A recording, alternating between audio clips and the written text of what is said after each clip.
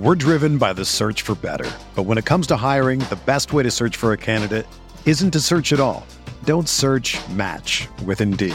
Indeed is your matching and hiring platform with over 350 million global monthly visitors, according to Indeed data, and a matching engine that helps you find quality candidates fast. Ditch the busy work. Use Indeed for scheduling, screening, and messaging so you can connect with candidates faster. Leveraging over 140 million qualifications and preferences every day, Indeed's matching engine is constantly learning from your preferences, so the more you use Indeed, the better it gets. Join more than 3.5 million businesses worldwide that use Indeed to hire great talent fast. And listeners of this show will get a $75 sponsored job credit to get your jobs more visibility at Indeed.com/Blue Wire. Just go to Indeed.com/Blue Wire right now and support our show by saying that you heard about Indeed on this podcast. That's Indeed.com/Blue Wire. Terms and conditions apply. Need to hire? You need Indeed. And you'll just let me know when it runs, right? Absolutely. And I'll be happy to tweet it out at that point. So yeah, I'll tag you in it. Yeah. Well, shoot me an email too, because like I'm not looking at my Twitter mentions too much this week. So sounds good. Yeah. All right. Welcome to the RotoWire Prospect Podcast. I'm your host, James Anderson, and as I am every year, fingers crossed, the great Jim Callis of MLB Pipeline is joining me to preview the MLB draft, which of course gets underway Sunday evening. Jim, I can't tell you how much I appreciate you joining me. How are you doing today? I'm doing good. It's like a tradition. Like honestly, if we didn't do this podcast, I would not feel like the draft was 4 days away, because I feel like we do it every Wednesday, the final week leading up to the draft every year. So glad to be here. Obviously, it's a busy time, and there's all kinds of non-draft related prospect stuff going on as well. But it's a fun time, and kind of looking forward to seeing who's going to go where Sunday night. Yeah. I was going to ask kind of for you to sort of handicap. I know you guys had an article go up yesterday, sort of handicapping who might go 1-1, but first let's talk about those big three guys, the college guys at the top. I feel like there's always hyperbole every time the draft comes around, best hitter since so-and-so, best pitcher since so-and-so. But it does kind of seem like the top two or three guys here are pretty special. And we can always look back at the top 5 or 10 picks of an MLB draft and see some really clear mistakes, sometimes even at the very top. I think like the Orioles, for instance, deserve a ton of credit for nailing the Jackson Holiday pick last year, and even for not getting too cute with the Adley Rutschman pick in 2019. But it does sort of feel like the two LSU guys, Dylan Crews and Paul Skeens, plus Wyatt Langford from Florida, it feels kind of like they're can't miss prospects if we kind of turn injuries off. Is that how you see it? Is this about as safe as the top of a draft can get? Yeah, I think so. And I think, I'd even throw the two high school kids in there. If you throw in Walker Jenkins and Max Clark, I think you have 5 guys who in a normal year would be like, okay, that's a strong number 1 pick. And there happen to be 5 of them. But you're right. I mean, you never know if guys are going to get hurt. But if you take that aside, like the order we have them ranked in, we have Paul Skeens number 1. And I know there's pitcher risk, but I also think if you're talking about the best, we'll go hyperbole here. If you want to talk about the best pitching prospect in draft history, probably it was Steven Strasburg, and you could go either way. Paul Skeens is right there in that conversation. Those are probably the top 2, and you want to talk about injuries. Mark Pryor's number 3. We have Dylan Crews at number 2, and Dylan Crews, I think, is as safe a bet to hit as any college guy you can really have. I mean, it's a great swing, it's a great approach. He uses the opposite field. He's extremely disciplined. I mean, I joke, like, if you're going to, like, the only thing you kind of cool with, you're like, okay, maybe you wish he was left-handed for the platoon advantage.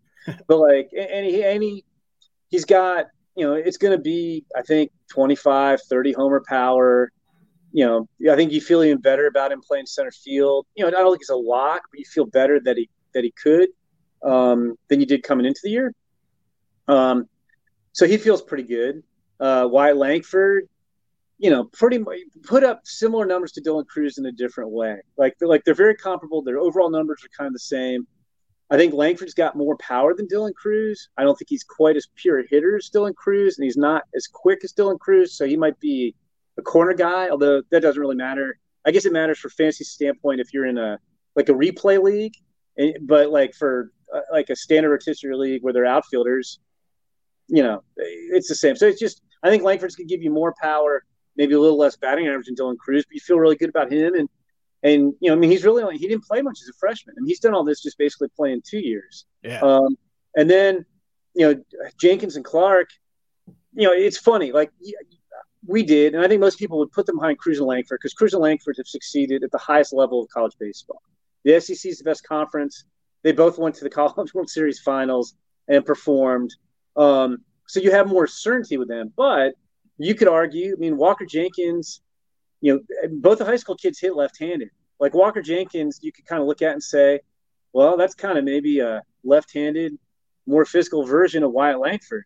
He just hasn't done it in the SEC. And Max Clark, I don't think has the power these other guys have. It's more average power. But Max Clark could be plus hit, plus speed. He's the quickest and most athletic of these guys. I mean, he's got, 4+ tools or better and average power. So all 5 of these guys are super interesting. And like I said, in a normal draft, you'd feel pretty good. Like we have Max Clark ranked 5th, but I think in most drafts, you'd be like, hey, Max Clark, that's a little bit better than average, number 1 overall pick. So how would, I think everyone sort of knows about Cruz. Wyatt Langford is he someone that you view as a better prospect right now than say, a Spencer Torkelson or an Andrew Vaughn, the year of their draft class? Yeah. It's funny. So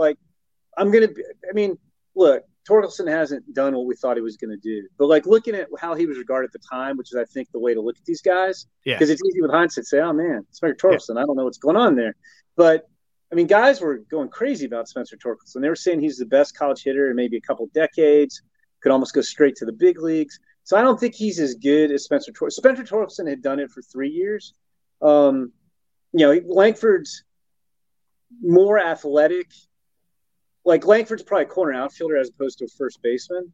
Torkelson was a better prospect. I think you'd probably put Torkelson ahead of him for both hitting ability and power potential at the same time. Andrew Vaughn, I'd say he's a better prospect than Andrew Vaughn because of the position. I think, if you had to pick one, you'd maybe say Andrew Vaughn maybe was a little bit better hitter, but Langford had more power. Pretty comparable, I think, offensive players. But I think Langford's going to have more positional value for you. Whereas Vaughn, you pretty much knew Vaughn was 100% first base. And like I said, Torkelson, you'd kind of suspected that too, but the bat was crazy good. And then with Clark and Jenkins, I know because the whole theme with last year's class was just the loaded, the prep position players up top. I don't think, Jackson Holliday's been just so outstanding. It's tough to say you'd take one of these guys over them.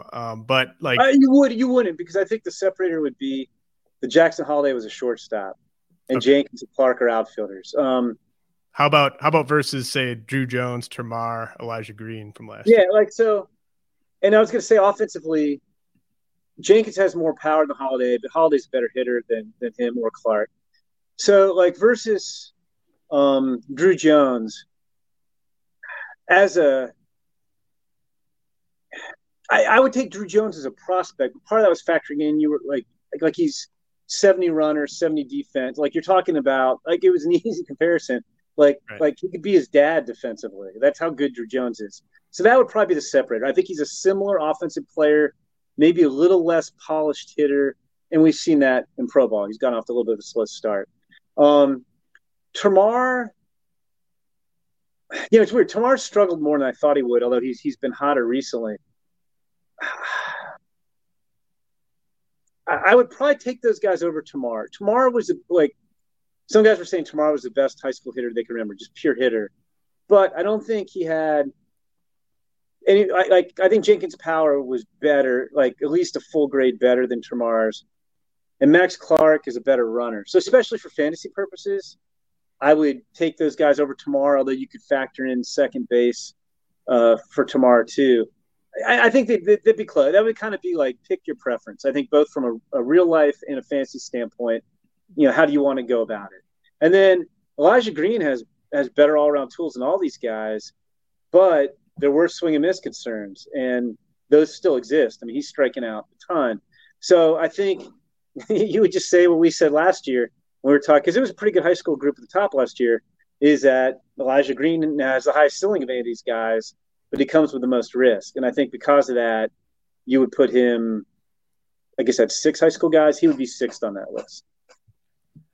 So I sort of teased the odds article that you guys had put up yesterday. And, I'm just kind of curious. So this went up July 4th, very interesting read. You guys had Dylan Cruz as sort of the highest % chance to go 1, and followed by Skeens. Has anything you've heard since that article went up, or how would your take on that sort of stand as of today in terms of odds of these guys going number 1? Because I know you're not allowed to sort of give explicit gambling advice, but there are places where you can gamble on who will go number 1. Yeah. And what's crazy too on that is that we noticed this last year.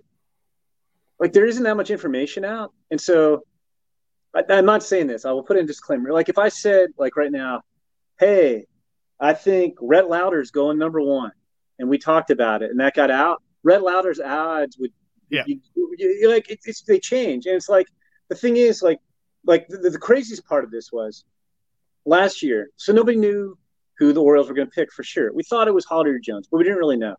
And then I think Keith Law earlier in the week, I think he projected Brooks Lee going number 1. And Brooks Lee suddenly became like the second biggest favorite to go number 1, just based on Keith's mock. Yep. And I'm not knocking Keith, but I'd never heard Brooks Lee go number 1. I was just like, that's crazy. It's like the Will Levis. I don't know if you follow football. Like Will Levis, the Kentucky quarterback. Somebody on Reddit said that Will Levis was telling his family that he was going to go number 1 to the Panthers. And so he suddenly became the second biggest favorite. On the betting odds shifted based on a Reddit post. And so on the Friday before the draft, Jonathan Mayo, my colleague, I think he surveyed like roughly 30 officials and then we clearly said, this is not who's going number 1. This is who would you take if you had the number 1 pick. Clearly labeled. Right.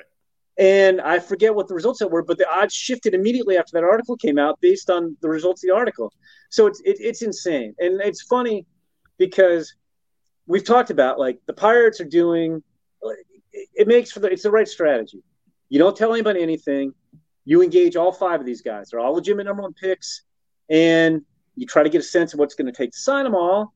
And who knows? Maybe somebody, at the end is like, oh, gets a little nervous. If I don't go 1, I might go here. I'll take less. So they're just letting these guys stew. Like, they're engaging with them all. And so I think we said on the podcast explicitly, like, we're doing this in our heads, but there's no concrete intel. It's just kind of reading vibes and what other teams are getting. Right before I came on your podcast, 2 things. One, so we both had Cruz as the odds-on favorite. And I texted, or Jonathan slacked at me, and he said, and I slacked at him. I was like, who do you have going 1? Like, he's working on a mock for Friday as we record this on a Wednesday. And I said, who's going number 1 in your mock right now? And he said Skeens, which of course contradicts the odds we had. And then I was talking to a team that picks pretty high, and was talking to somebody with the Pirates, and the Pirates have made no decision yet, which is why the odds shifting on draft betting is crazy, because nobody knows. We're just making educated guesses. But anyway, I was texting with somebody who's picking very high, and he said somebody with Pirates said, who's in the inner circle, said no decisions yet, but don't be shocked if we don't take Skeens or Cruz. So I'm starting to get the vibe. Like, a lot of people assume because in 2021 they had the number 1 pick and they took Henry Davis, and then they looked to save money so they could spend it on other guys. But that was a different draft. You didn't have like any 5 of these guys would have been the number 1 prospect in 2021. So like, I think it's too easy, and I'll get on my mock draft high horse. I think people who don't talk to people and just amalgamate their mock drafts, because I feel like there's 5 or 6 of us who actually try to talk to teams and get information, and then everybody and their mother has a mock draft where they just pick and choose. It's like, oh, the Pirates went cheap or did a discount in 2021, so they're going to do it again. It's an entirely different draft. But I begin to think it might not be one of the LSU guys. Everybody talks about Max Clark going 1 because he's probably the most likely to go 5 if he doesn't go 1. And I think he'd be the most willing to cut a deal because, and that plays into to go to 1, so you'd save the most money. I think Langford's a dark horse. I think Dylan Cruz is really, really good, and I would take Dylan Cruz over Langford. But Dylan Cruz has been talked about all year, and I think the average fan thinks the gap between Cruz and Langford is probably bigger than it is, and it's really not. It's more just like, would you rather have – and when I say hit over power, I'm not saying Dylan Cruz is going to hit 12 homers a year, but like, would you rather have the hit over power guy who's a better athlete, or would you rather have the power over hit guy who's a little less athlete? Like, I think they're going to be similar, produce similar big league value. They're just going to arrive at it in different ways. And so I wonder, like, I don't know. I don't know who's going number 1 as we record this. Like, if it's a deal, like the back of my mind keeps saying, don't sleep on Wyatt Langford. So we'll see. Like we would probably totally redo our odds from that article that went up yesterday.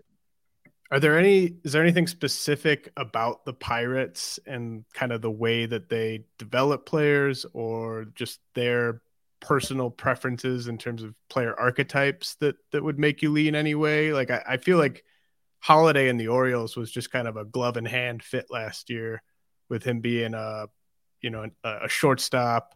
They had a lot of outfielders.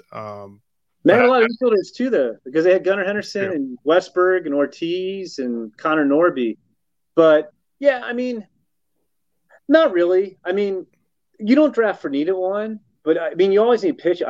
You look. I mean, a lot of their high picks recently and a lot of their best prospects are position players.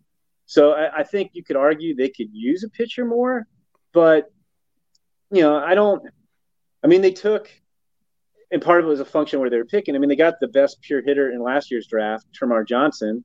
So you could say, well, Dylan Cruz kind of fits that mold. And, I mean, you could make that argument. Nick Gonzalez was one of the best pure hitters. So maybe you could do it that way. But, they've taken college guys. They've taken high school guys.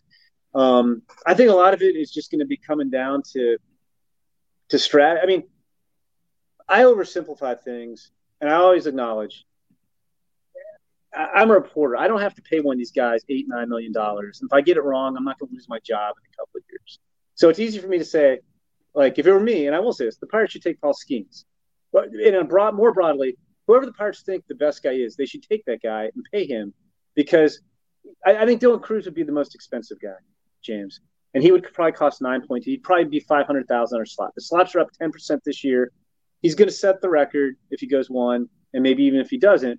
But the record's 8.4, which Torkelson got. He's not like the slot's 9.7. I don't think anybody's getting 9.7. There's rumors that Cruz wants 10, but he's not getting 10. I don't think anybody's gonna pay him 10. But like, even if Cruz is your guy, and let's say you decide, okay, we could get him for 9.2, you're gonna save $500,000 there. Your bonus pool's over $16 million. So if you spend the 5% overage that you can go to without losing a pick, that's another $800,000. So I could theoretically take Dylan Cruz if I think he's the best guy, and still have an extra $1.3 million in this huge bonus pool to play with. So I don't need to cut a deal to make something happen. And then the other thing that drives me a little insane is nobody talks about this. The Pirates don't pick again until 42. Good luck. Even if you have 4 guys you really like, that you're going to do a discount early and, get somebody else, get other guys. You can't guarantee those guys are going to get to 42. There's, I think, 9 teams that have either their second pick or, in the Mariners' case, their third pick as well before the Pirates pick again, and they have $13 million plus bonus pools. So to me, I'd be very leery, like, the strategy, we're going to save money and then do all this damage later, because I don't know who you're going to get at 42. Like you can try to push guys there, but other people might just say, we have money too, and we're just going to pay that guy. Yeah, and just for the record, at the very moment we're recording this, Skeens is the favorite to go one on DraftKings at plus 105, Cruz plus 205, Max Clark plus 400, Wyatt Langford plus 650. And I know those odds could change any. But it's crazy, and it's funny because I hadn't looked at them, but I don't know if we said this on podcast, but I told Jonathan because I did my last mock last week, but in between, Keith Law's done a mock, Jonathan's done a mock since I've done mine, and I think Kyle McDaniel's done a mock, and they all had Skeens going one, and so we were like curious what the odds were, and we were looking quickly and didn't find them, and I said I'm sure Skeens has got to be number one because these people, credible people who talk to a lot of people in the industry, even though none of them, if you put administered lie detector tests, truth serum, they would tell you they don't know who's going number one. It's just they're making educated guesses. That's what it is. Like that's what it's based on. So again, by MLB policy, I'm not allowed to offer any specific gambling advice on baseball. But if you listen closely to the podcast, I told you early in this podcast, without knowing what those odds were, who I think the good play might be. So take that what you will. Where do you stand? And you might even sort of have an idea of this right now, but there's been a lot of sort of debate about as soon as Paul Skeens gets drafted, is he the best pitching prospect in the minor leagues? Yes. Yes. Yeah. It's one, he's that good. And two, the crazy thing is, and we talked about this, there's like very few, almost every pitcher who's been on our list has either gone to the big leagues or been hurt. So Bobby Miller's our highest ranked pitching prospect right now. But he's going to graduate in 2 days unless the Dodgers send him down. So then our next guy's Andrew Painter. He's been hurt. Our next guy is Gavin Williams, who's in the big leagues. He's going to graduate soon. So the highest ranked healthy guy on our list is Kyle Harrison, who I really like. But Paul Skeens is better than Kyle Harrison. So yes, he will be. I mean, I do the list with Sam Dykstra and Jonathan. So I think we believe it. It's not just me saying this, but I guess I could get outvoted. But yeah, I think to me, he'd pretty obviously be the top pitching prospect. And what do you see? And, maybe it'll depend on where these go. How quickly do you see the three college guys we've been discussing getting to the big leagues? I think Skeens, everybody kind of likens him to Strasburg, but I think it's going to be a similar path. I don't think he's going to pitch this year because he, long season, College World Series. And I think, they'll start him in high A or double A next year. And again, I'm not saying none of these guys can't miss, 100% can't miss, but he's got stuff. He's got command. I don't really know what he's going to do. Maybe he might need to refine the changeup a little bit more. Although I think I don't think we believe as strong as we did 10 years ago that you need 3 pitches to be a starter. If you have 2 wipeout pitches, throw those 2 pitches 90% of the time. And his changeup looked pretty good at the College World Series. He just hasn't used it a lot. So, maybe when he'll get the pro ball, he'll find out something that he needs to address. But I honestly, outside of refining the changeup and using it a little bit more, don't know what that is. So I think it's a case of when this team decides they want him. Now, I do think if he doesn't go 1, I do think the Nationals will take him at 2. I feel more confident about the Nationals pick than I do about the Pirates pick. I think the Nationals are going to take an LSU guy, and it's going to be Skeens over Cruz if they're both there.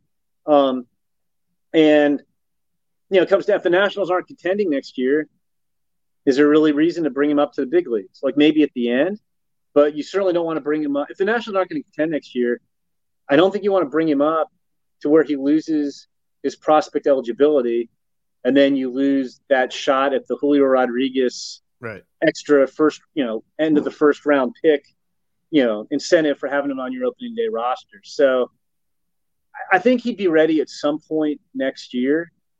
It's just a matter of whether that makes sense to the team. And then with Cruz and Langford, I think, being realistic, year in the minors and some point in 2025.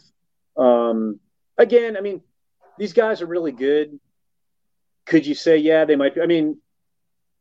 You look back, Alex Bregman came out of LSU, and he was in the big leagues on a team that, was a playoff caliber team. like he was starting at him every day by like the following July. So like I think Langford may need slightly more time to adjust to pro ball once they get going, because I think Cruz's natural hitting ability is a little bit better, and that'll kind of ease the transition slightly more. But it's not like Langford's a big swing and miss guy. But I think we're probably talking realistically 2025 on those guys. Again, I mean, if let's say Pittsburgh drafts Cruz and they contend, or let's say Detroit drafts Cruz or gets Langford and then AL Central, nobody wants to run away with it. Maybe it's very winnable next year. And you see those teams promote those guys mid-season if they think they're ready to help. Very good stuff. All right, I got to head to a quick message from our sponsor, but when I get back, Jim and I will discuss the players outside of the top 5. We're driven by the search for better. But when it comes to hiring, the best way to search for a candidate isn't to search at all. Don't search, match with Indeed. Indeed is your matching and hiring platform with over 350 million global monthly visitors, according to Indeed data, and a matching engine that helps you find quality candidates fast. Ditch the busy work. Use Indeed for scheduling, screening, and messaging so you can connect with candidates faster. Leveraging over 140 million qualifications and preferences every day, Indeed's matching engine is constantly learning from your preferences, so the more you use Indeed, the better it gets. Join more than 3.5 million businesses worldwide that use Indeed to hire great talent fast. And listeners of this show will get a $75 sponsored job credit to get your jobs more visibility at Indeed.com/Blue Wire. Just go to Indeed.com/Blue Wire right now and support our show by saying that you heard about Indeed on this podcast. That's Indeed.com/Blue Wire. Terms and conditions apply. Need to hire? You need Indeed. The best way to learn a language? Immersion. Living where the language is spoken and using it every day. But if that's not in the cards this year, you can still learn a language the second best way, and that's with Babbel. Be a better you in 2024 with Babbel, the science-backed language learning app that actually works. Don't pay hundreds of dollars for private tutors or waste hours on apps that don't really help you speak the language. Babbel's quick 10-minute lessons are handcrafted by over 200 language experts and help you start speaking a new language in as little as 3 weeks. Babbel's designed by real people for real conversations, and their tips and tools are approachable, accessible, rooted in real-life situations, and delivered with conversation-based teaching, so you're ready to practice what you've learned in the real world. Here's a special limited-time deal for our listeners. Right now, get up to 60% off your Babbel subscription at Babbel.com/Blue Wire. That's 60% off at Babbel.com/Blue Wire, spelled BABBEL.com/Blue Wire. Rules and restrictions apply. Whether you're a world-class athlete or a podcaster like me, we all understand the importance of mental and physical well-being and proper recovery for top-notch performance. That's why I'm excited that Unified Healing is sponsoring this podcast. Unified Healing is a new and super innovative global network of wellness centers powered by Energy Enhancement System, or EE System. If you haven't heard of the EE System, you'll want to listen up. This technology promotes wellness, deep relaxation, purification, and rejuvenation. At hundreds of locations across the globe, access to a center is easy and affordable. Interested in experiencing the EE System technology for yourself? Go to unifiedhealing.com/Blue Wire to learn more and find a center near you. That's UNIFYDhealing.com/Blue Wire. No material or testimonials on the Unified Healing website are intended to be viewed as medical advice or a substitute for professional medical advice, diagnosis, or treatment. Always seek the advice of your physician or other qualified healthcare provider with any questions you may have regarding a medical condition or treatment and before undertaking a new healthcare regimen, including EE System. We know the weather can impact how far a ball can fly, but we never know what all the heat and humidity or cold air is really doing to the ball. Home Run Forecast Index gives us an easy way to determine how good or bad the air is for the ball flight. The index is calculated by measuring stadium-specific weather conditions and is displayed on a scale from 1 to 10, 1 being the most unfavorable for a good ball flight and 10 indicating the most favorable air. There is a strong correlation between the index and the number of runs scored per game and the number of home runs hit. Games that have the highest index, 10 for the whole game, average over 10 runs and 2.8 homers over the course of a year. An index is created for each game so you can see what it will be in any stadium and how the weather's influence might change over the course of the game, as well as the wind direction. Right now, you can get access to the HRF premium site for only $5 a month and see what the index will look like for every hour of every game. Go to homerunforecast.com now to sign up. Okay, Jim, we're back. So, we talked about the top 5 guys, very exciting top 5. What are some of the strengths and weaknesses in this class outside of that top 5? Yeah, similar kind of to the makeup of the top 5. It's a very hitter-heavy draft. We've got 2 college pitchers who are going to go pretty quick after schemes, and that would be Rhett Lauder of Wake Forest and Chase Dollander of Tennessee. And then Hurston Waldrop of Florida is going to go in the first round somewhere, and that might be it. I mean, you have guys like Ty Floyd for LSU, who's really good in his last start at the College World Series, but it's not like he's been consistent all year. You got Joe Whitman at Kent State, who's really interesting, who pitched a total of 5 innings at Purdue the previous 2 years. You have Hunter Owen at Vanderbilt, who missed for the final 8 weeks of the season. Those are your next best college pitchers. Like, I don't really think there's only going to be 4 guys taken in the first round or the first round and the sandwich round, but there's only 4 guys who are locks. And then there's some good high school pitchers. You've got, Noble Myers, the clear best one. He's a kid from Oregon. Then you have guys like Thomas White and Charlie Soto and so on. But teams usually take high school pitchers that are usually more comfortable paying them over slot with their second pick than taking them with their first pick. We aren't going to see a lot of high school pitchers go high. So we have there's 28 official first-round picks. There's 39 picks before the second round starts.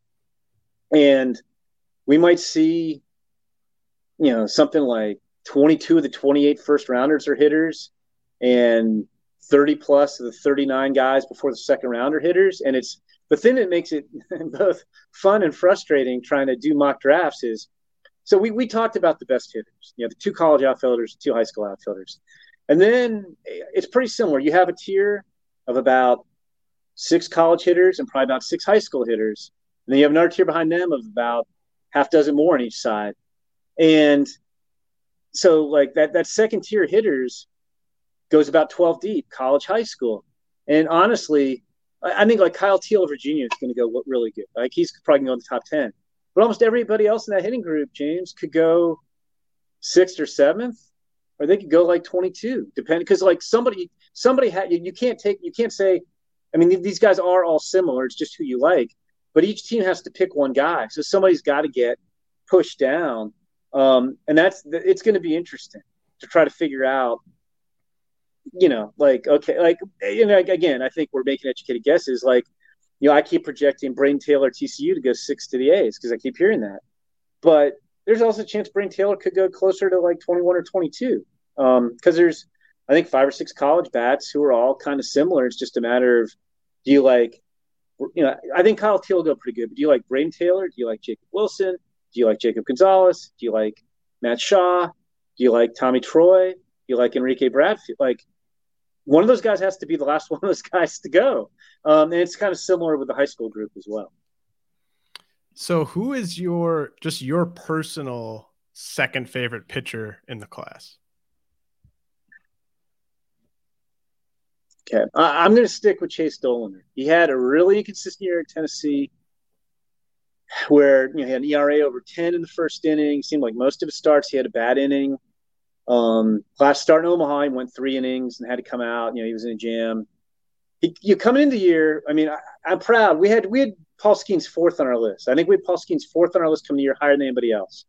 But we had Chase Dollander number 2. And back then we were saying Chase Dollander might be the best college pitching prospect since Garrett Cole or Steven Strasburg. And he just didn't have that kind of year. Like, you could see the stuff. If you watch him pitch, the stuff's still there. It's just not consistent. Like, he's not wild. But last year, I mean, he had, plus command. Like, he could put his pitches where he wanted. This year, it's been more erratic. And so, like, that's a concern. Like, if you're investing, millions of dollars in him, you wished he had a better year. And he never really kind of snapped out of it. But talking to teams, there's a lot of thought. Like, you get some teams are like, I don't know what to do with this guy. Like, I don't know how to explain this year. And you get other teams who think, for whatever reason, he dropped his arm slot and it messed up his command, and it's why he wasn't as sharp. and they think it's a simple fix. You get his arm slot back up to where it was as a sophomore, and you're going to get Chase Dollander as a sophomore. So I would take Dollander's ceiling over Rhett Lauder's floor. Okay. Yeah, that does seem like a floor versus ceiling there. And then you could throw in Noble Meyer, who's a really talented high school guy. But it's just I'm not of the school. Never take a high school guy in the high school arm in the first round. But I would take Dollander over Meyer because they're both ceiling guys, and I've seen Dollander have a lot of success in college. You could, if ceiling versus floor, you could argue Meyer versus Lauder because Meyer has a higher ceiling. But at the same time, I'm kind of like minimizing Rhett Lauder's ceiling here. Like his floor stands out because I think he's got the best control command of all these guys. And he's got a really good changeup. And he doesn't have a classic, it's not like an upper 90s fastball, and it's not classic fastball shape to where you're like, wow, like it's more of a solid fastball. But he really did improve his slider, and he really does command the fastball. So when I'm saying he's floor versus ceiling, like I think Rhett Lauder is probably more of a number 3 starter, which again are worth their weight in gold because nobody even has a good number 3 starter, but like a good bet to get there. Whereas Chase Dollander could be that guy who could pitch in your front 2 spots of the rotation, and Noble Meyer is too. I think they've got a greater chance of being that guy, but there's also more risk of him getting there. So I would take Dollander, but I don't think there's a big separation between them. Hurston Waldrop from Florida is pretty interesting to me just because he had maybe the 3 best starts of his life in June, and then he walked 6 against LSU. But he seems to me like a guy where, and the command and control are obviously huge issues for him. But if he goes to an organization that has a strong track record of developing starting pitching, I'd be very intrigued by his upside. Where are you at on Waldrop? Yeah, I mean, he's the next college pitcher after the 3 we've talked about. And I think he's going to go in the middle of the first round somewhere. I mean, the stuff's pretty crazy. I mean, you could see him up to 99 with a fastball. His best pitch is that splitter. It's upper 80s, and it just dives at the plate. There's not really a consistent track record of strikes. And so on one hand, you could say almost everybody comes with the reliever risk, and he does come with a significant amount of reliever risk. At the same time, I don't think that's the pejorative it was even 10 years ago because starters aren't going more than 4, 5, 6 innings. We're having relievers go 3, 4 innings. We get to the postseason, we see it all the time. Super valuable to have a guy come in and get 9 outs in the 4th through 6th innings and keep the game in hand and get it to your end of the bullpen guys. I think the concern with him, the upsides there is huge, and the slider's pretty good too. It's not as good as a fastball and splitter, which are well above average pitches. The concern with him, and I like him, so I'm not picking on him, but you put all these guys under the microscope when they go in the first round, is he relies very heavily on that splitter. And the splitter is not a strike pitch. Casey Mize could command his splitter. Most guys, the splitter, they're getting you to chase it out of the zone, obviously. And so the question becomes, he doesn't throw a ton of strikes. What happens when he faces better hitters in pro ball and then the big leagues who can discern pitches out of the hand better, and they may just be like, hey, I'm laying off the splitter, early in the count. I'm just not going to swing if it's a splitter, and we'll make him throw it for strike. What's going to happen? So he is really good. I do think there's considerably more reliever risk with him than the other 3 guys we're talking about. Now, you turn around, since we're talking fantasy baseball, his reliever risk isn't I don't know if this guy's good enough to starter. His reliever risk is if he goes to the bullpen, that's a closer. So from a fantasy standpoint, Hurston Waldrop could be more valuable than the other 3 guys if he's the guy who winds up going to the pen and rips off 35 saves a year. Because his stuff is closer good. Yeah, I think that's very well put. I'm very interested to see where he goes. I've only done kind of deep dives on 40, 50 guys so far, but I really like Matt Shaw from Maryland. But I do sort of have this concern in the back of my head that he's a Big Ten hitter. there's just, I don't know. Is that a red flag at all to you, just in terms of the caliber of competition versus the guys in the SEC? It's funny because I usually get wound up. I live outside Chicago, and I went to the University of Georgia, and I know Ohio State gave Georgia a very good game in the playoffs last year, but I hate living in Big Ten football country. I know we're not talking football because it's just not as good as the SEC. It's not as deep. Like it's not. And the same is true in baseball. But, another thing is Maryland's park is, I think it's like 380 to center. I might be a little off on that, but it's a very hard place to pitch and a great place to hit. But so, yeah, I mean, if you're comparing Matt Shaw to, say, Jacob Gonzalez, from a performance standpoint, you have to kind of take into account, like one guy did in the SEC and one guy did in the Big Ten. But I'm with you. I really like Matt Shaw. We have him ranked 16th. I think he's going to go higher than that. He might be the first of that second tier of college hitters taken. The thing that makes you feel good about him is he went to the Cape Cod League last summer. He was the MVP, and he hit 360 with power with wood bats. So, in the back of my mind, I would have, if it wasn't for that, I'd be like, it's more Maryland's ballpark would bother me a little bit. Like, they had a guy drove in 100 runs this year. They score 1 million runs all the time. And look, they've produced some, Brandon Lau's been a very good big leaguer. He came out of Maryland too. But that would be in the back of my head, and I'd maybe knock him down. He'd still be a first rounder, but I'd maybe knock him down a little bit.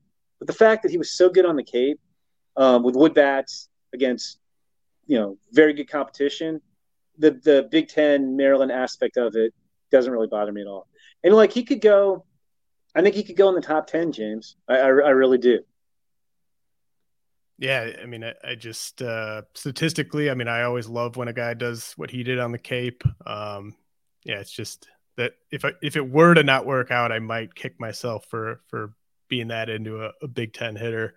Yeah, you got to look at the Cape. Honestly, the stats that matter more for any of these guys, even the SEC guys, I'd say, is what they did on the Cape. If guys spent a full season right now, a lot of college pitchers take the summer off. So I don't know if the Cape is as good as it was in its best days, but it's still, you're seeing guys with wood bats. And to me, it showed me he can hit with wood. He can hit hit for power with wood. I'm not worried. I mean, the only, if you're nitpicking him, I don't think he's a shortstop. I think he's a second baseman, but I think he's going to hit. And like I said, I think he's going to go really, really high. So another college hitter I like is Brock Wilken. Obviously the power potential is really kind of the selling point there. He really decreased the strikeouts this year. Where are you at on Wilken's hit tool? How do you kind of project him profiling for fantasy? Yeah, I mean, I still think he's it's obviously power over hit. I mean, he's got, anybody who saw him play in the post, he's 6'4", 225, massive power. I mean, Wake's a launching pad too, but I mean, this guy hit 71 homers in 3 years at Wake, all-time ACC record, I believe. Well, he set so many records, I lost track. He maybe set the ACC single-season record and not the career record. He holds the Wake career record. Anyway, he set a number of records. He played 2 summers on the Cape, and he hit 11 homers there in 68 games with bats. So you feel pretty good about that. And it's interesting because last summer he did struggle. He hit 229 on the Cape. He struck out 35 times in 32 games after a season in which he struck out at about a 25% clip at Wake. And coming into the year, everybody acknowledged he's got big power, but especially because of that Cape, he hit 302 on the Cape after his freshman season, but he struggled on the Cape last summer, and people were not sure about the bat. And this year, he wound up, I'm trying to do the math in my head and I'm failing, but he cut his strikeout rate, it looks like, from about 24% to 19% at Wake. I mean, he's going to strike. He doubled his walk total literally from 34 to 69, which I guess is not technically literally, but close. And he just looked much more in control at the plate. And what was interesting was, I mean, sometimes you'll see this, guys, especially going their draft year, hey, that guy struggled on the Cape. He's striking out too much. Okay, he's got to cut down his swing. And I think he did make some adjustments to tone some things down, but he didn't cost himself power. That's the thing. If he had hit 345 at Wake and walked a lot more and struck out less and hit 16 homers, it'd be like, well, which version of Brock Wilken do we want? But I think you're looking at a guy who, is probably a 45 hitter on the 20 to 80 scale. So what's that? What's average big leaguer hit right now? Are we down to like 253, something like that? Yeah. So I could see him being a guy who hits like 240, 250, but with a ton of power. And I think from a fantasy standpoint, I don't think he's going to be a Gold Glover. But I also think, and I'll give him credit, because like sometimes like his ticket is his power, but he's worked hard to become a better defender. And I think coming into the year, it was more like he has a really good arm, but like I don't know if he can play third. Okay, like not a lock, but it seems a lot more viable. He'll certainly get every chance. So I'm feeling just as good as I did about Brock Wilken's power coming into the year, and I feel better about his bat, and I feel better about his ability to stay at third base. So, he's going to be another one of those guys. I didn't even put him in that second tier of college hitters. I have him like kind of at the top of my third tier. But again, I mean, if you told me Brock Wilken won 15, sure, I could believe that, and then that pushes somebody else down. It's going to be fascinating because there's so much variance in where these guys can go. So another guy that I'm pretty excited about is Tommy Troy, but he seems like he's good at everything, but there's maybe not the one standout tool with him. Does Tommy Troy, does he remind you of anyone? Do you have a good sort of feel for how you see him profiling at the big league level? Yeah, it's funny. It's like this isn't the best comp because they're in the same draft. He kind of reminds me of Matt Shaw, to be honest. I mean, they're both right-handed hitters. They're roughly the same size. I don't think either one was really shortstop big league level. But those dudes can really hit. Matt Shaw was MVP of the Cape. Tommy Troy won the Scouts Award, I think, is the best prospect on the Cape. I think they both can hit I think they both can really hit. I think they've got more power than you think from a guy who's, 5'10", 5'11", 190 or so pounds. They both run pretty well. So, and that's what's kind of thrown doing these mocks into chaos. I feel like he and Tommy Troy are moving up, but then, who's coming down? Mm-hmm. But that's who he reminds me of. I mean, that doesn't do anything for your listeners who maybe haven't seen these guys play, but, I think they're very similar players and very similar track records. Tommy Troy probably faced better competition in a more realistic ballpark at Stanford than Matt Shaw did at Maryland, but they both proved themselves on the Cape. And yeah, I mean, Tommy Troy's another guy.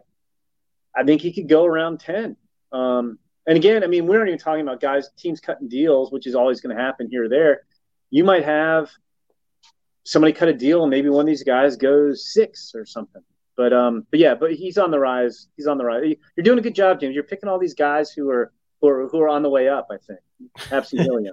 Well, this next guy, Chase Davis from Arizona, he's been getting a ton of buzz in fantasy circles because of the exit velocities and the plate skills this year.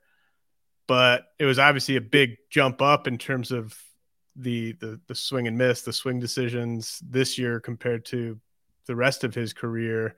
Are you kind of a full-on believer in Chase Davis, what he showed as a junior, or should there be some skepticism just kind of based on how big of a jump it was relative to his past performance?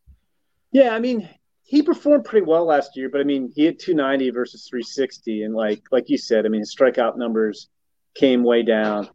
The power was pretty similar. I'm not going to say full-on believer. I pretty much believe in Chase Davis. The thing that would bother me a little bit is if you look at the 2 summers he's hit with wood bats in the Northwoods League, which is one of the best summer leagues. It's not the Cape, and the Cape Cod League. He's hit 208 with 4 homers and 211 plate appearances. So, again, I mean, there's guys who've struggled on the Cape and gone on to have very good big league careers. But so that a little, he did everything you wanted to see out of him this year. He improved the plate, he made better swing decisions, he cut down the strikeouts without sacrificing power, and had a really nice year. That would just bother me a little bit. The strikeouts weren't horrible, it's about a 22% rate, which is high. But again, the 208 and the 4 homers and 211 plate appearances, that like for me, and I'm not just drafting off Cape stats. I'd feel more comfortable taking Matt Shaw or Tommy Troy over Chase Davis because I just haven't seen Chase Davis perform with Wood.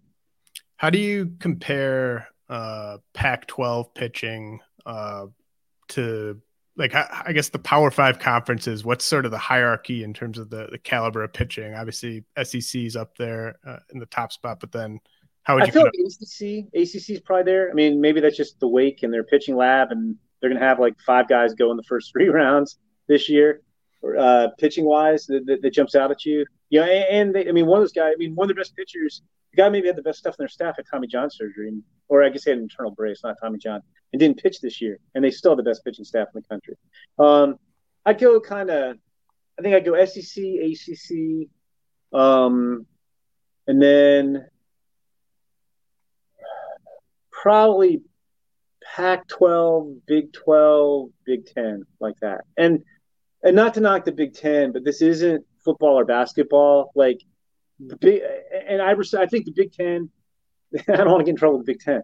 Big 10 schools, because I live here in Big 10 country. But I was going to say, I do think the Big 10 has made a commitment to baseball, and that as opposed to 10 or 15 years ago, where you maybe only had a fraction of the teams in the conference took baseball seriously, that most of the teams have hired, coaches who go after it. I think Big 10 baseball is better than it ever has been from top to bottom, the consistency, the quality of the programs. But because of the weather, it's just hard to keep guys. Like, if you're from up here, like go look at Louisville's roster. It's a ton of guys from Chicago. Like, their 2 best prospects this year, Jack Payton and Christian Knapczyk, are Chicago guys. And like, if you're from up this way and you're really talented, I'm at an SEC school. I'm bringing you in, on a football weekend when it's 80 degrees in October, and you can come enjoy that when it's like 45 degrees up here. Most of those guys go to the warm weather school. So I think the Big Ten's on the bottom of that. Yeah, I went to University of Minnesota, and there you go. That checks out. We'll go back to Joe Mauer. Joe Mauer, loved Minnesota, good Minnesota kid. He's going to Florida State. He wasn't going to stick around and play for the Gophers. That's what happened. So kind of switching gears to players I'm a bit more skeptical on. Jacob Wilson, I definitely get the hit tool, the bloodlines, but I'm pretty concerned about him from a fantasy standpoint, just given where the power and the speed are, and just sort of maybe how high that bar is for him from a hit tool standpoint for him to play. But where are you at on Jacob Wilson? Yeah, he's one, like, we've heard it's funny, like, he could go maybe as high as 5 to the Twins if they are hell-bent on a college bat and not don't want a high school outfielder. And like, I've had mocks where he's dropped, I think, as low as 18, because I do think he's been a little bit on the microscope. It's not big exit velos. I've heard that from teams. They wonder a little bit about the power. Grand Canyon, it's a good program, but like, it's not the SEC. He can hit. He's going to hit. He's going to put the bat on the ball. I think he struck out 7 times last year, maybe 5 times this year. He's got the big league bloodlines.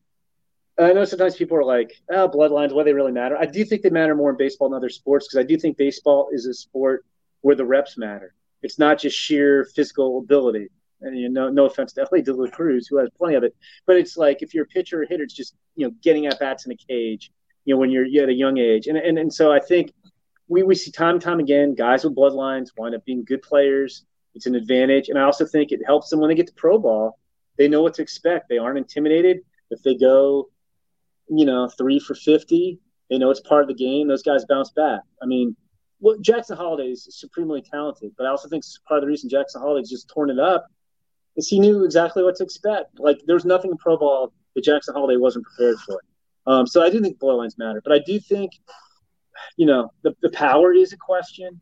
I think Jacob Wilson's going to hit for average. Is it going to be 10, 12 homers? Is it going to be 15, 20? Like, that's a question. And he's not slow, but he, like, from a fantasy standpoint, he's not going to be a big stolen base guy. So, I do think he's probably a better real life player than a fantasy player because he's going to hit, and I think he can play shortstop. It might be an average big league shortstop. I don't think it's a Gold Glove shortstop, but he can play shortstop. So that's got real value to me as a major league team. From a fantasy standpoint, if he hits 280, let's say it's 10 home runs and not a lot of steals, like, that's not super exciting. There are probably better guys to take from a fantasy standpoint. But it's interesting. We were talking about Matt Shaw and Tommy Troy. Like, I don't think those guys can play shortstop in the big leagues, and I think Jacob Wilson can. But I do think those guys are going to have more impact with power and probably speed too than Jacob Wilson is. So, I think from a fantasy standpoint, I'd rather have Shaw and Troy. From a big league standpoint, I'd probably want Jacob Wilson, but it would be close. Are you hearing anything about anyone in the first round or first 50 picks or so with significant signability concerns? Not really. I mean, the high school pitchers, you're always going to have the question because teams never take the high school pitchers as high as anybody who does a list in the media ranks them because of the risk. So you never know which of those guys are going to wind up in school. I mean, I'd say just looking at our list, like, probably the highest ranked guy. If the question were who's the highest ranked guy on your list who you think is going to go to college, my guess would probably be, like, at number 44, there's high school shortstop from Arizona named Rock Chalowski, really good shortstop. But I think it's a really strong commitment to UCLA. And there's probably at least 8 or 10 high school shortstops. Some of them will move. He won't. But 8 or 10 high school shortstops are going to go in the top 40 picks. So they can't all go in the top 40 picks, and you probably can't pay them all. So he might be the most. But, like, I haven't heard, just to talk about two guys who were big names in this year's draft, Dylan Cruz and Kyle Teal pulled out of the last draft. I want to say Kyle Teal pulled out early, and I think Cruz pulled out close to the draft when he wasn't going to go as high as he wanted to divert him from LSU.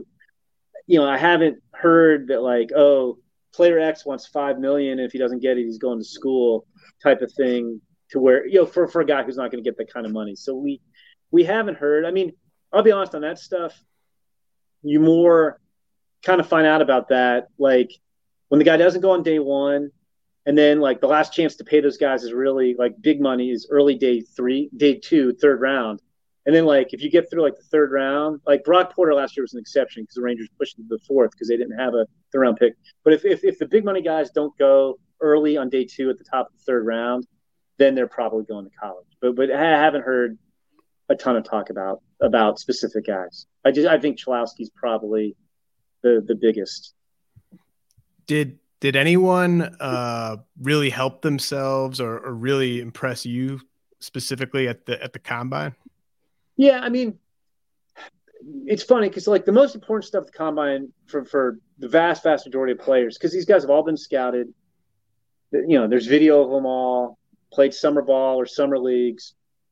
A lot of the top guys don't work out, because, like, Dylan Cruz with the College World Series, but let's say he hears the combine. What's Dylan Cruz doing BP is going to do? So the on-field stuff doesn't really matter as much for the most of the guys as the interviews with teams and the medical exams with teams.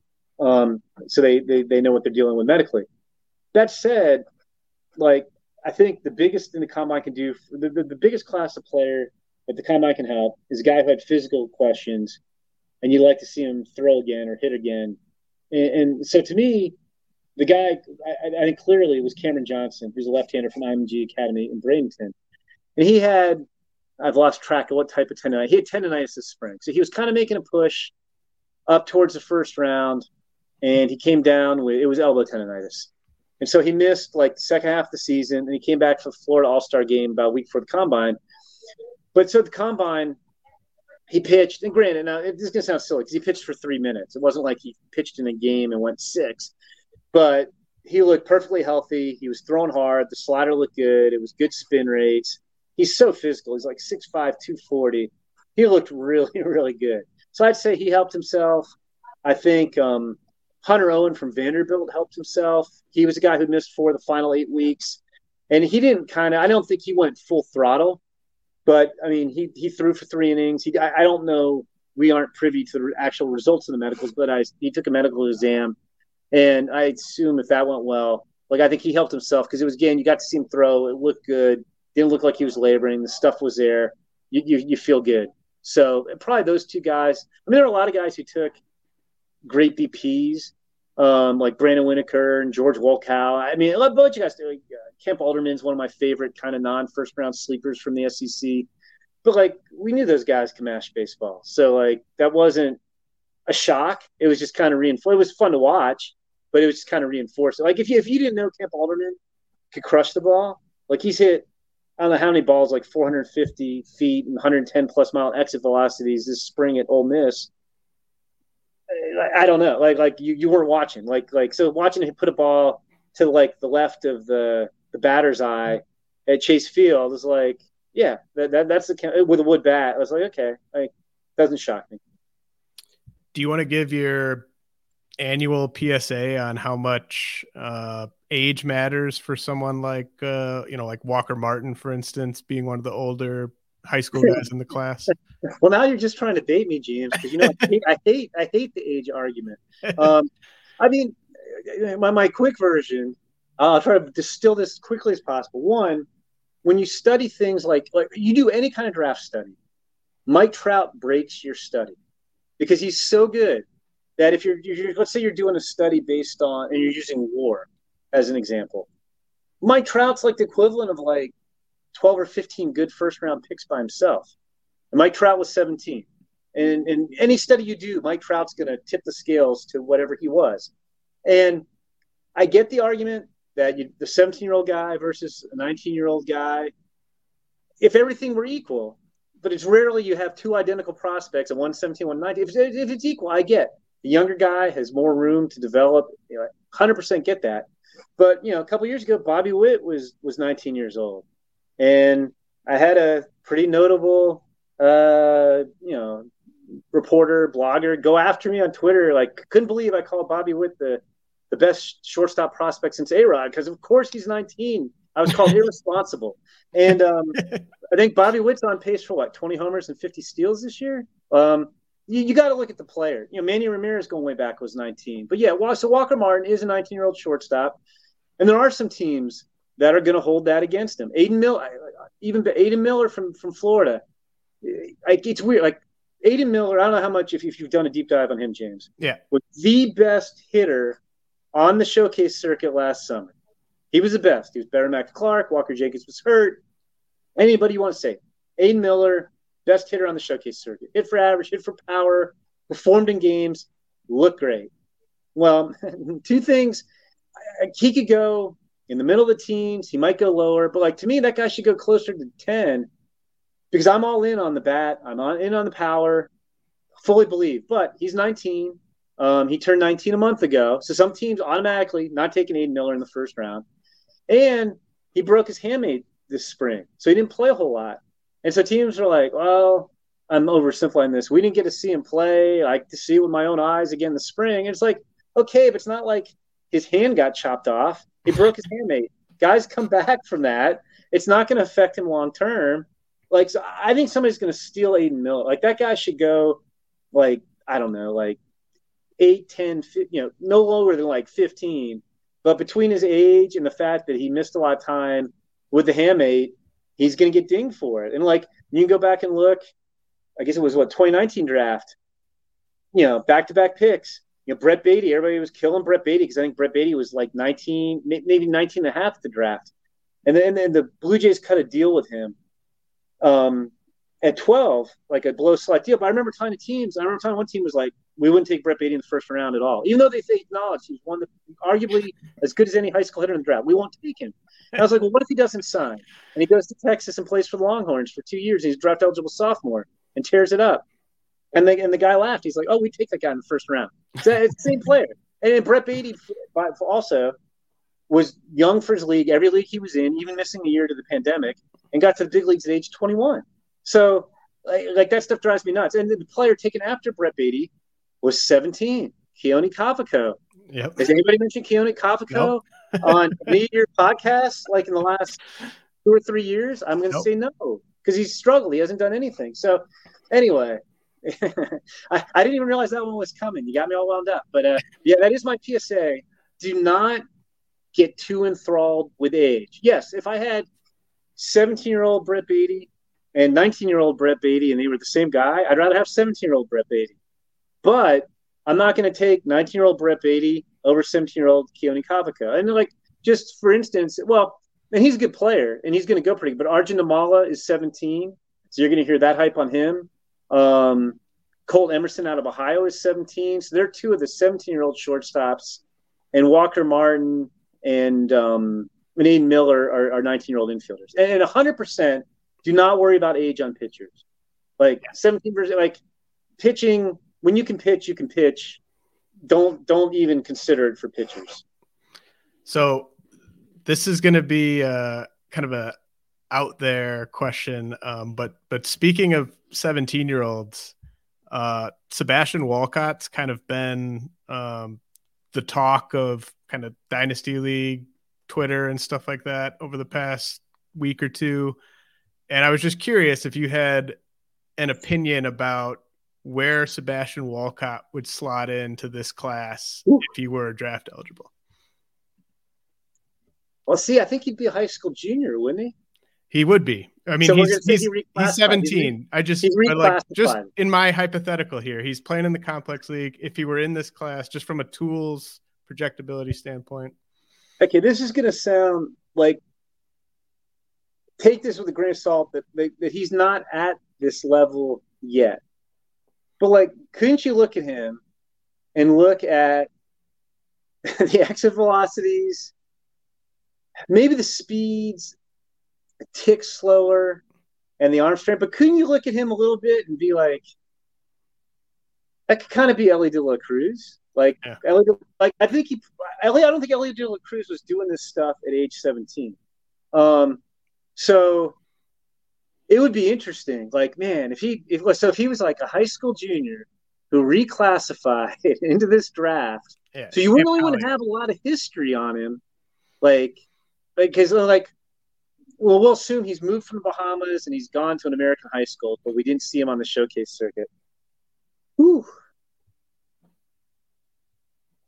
I mean, he'd go in the top 10 somewhere. Like, I don't think he'd go over the 3 SEC guys just because you have more certainty. I mean, it's funny because I think a lot of people don't even know who Sebastian Walcott is. I mean, Sebastian Walcott probably has a higher ceiling than Walker Jenkins and Max Clark, but you probably have a better feel for those guys because you've seen them against more competition.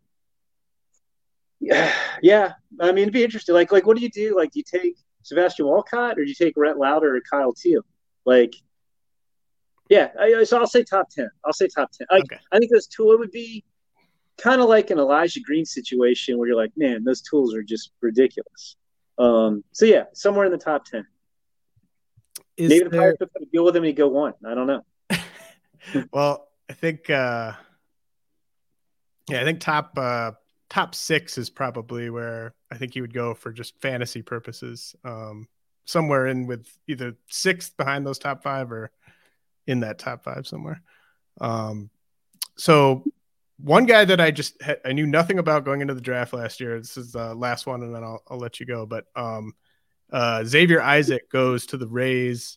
I didn't know anything about him, but then I just watched, the highlights, saw the scouting report, and I was just very intrigued immediately in Xavier Isaac just for fantasy. I understood why he was a lower ranked guy for real life. But do you see anyone in this year's class where it's just they're maybe ranked in the 70s or the 80s or something on your guys' list, but for fantasy they might be 20, 30, 40 spots higher? Yeah, and Isaac was a weird one. I'm just going to look at our grades to see if I have somebody who has like a super high grade that might be interesting. And Isaac was interesting because he had like a foot injury, so he wasn't on the showcase circuit, so people didn't see him. But like, I mean, you could put an 80 on his raw power if you wanted to. The guys who jump to mind for me for that would be the speed guys because of how hard it is to find steals in fantasy. So I would throw out the first guy who jumped to mind would be Kendall George. He's a high school outfielder from Texas. He's as fast as any player in the draft. It's hit.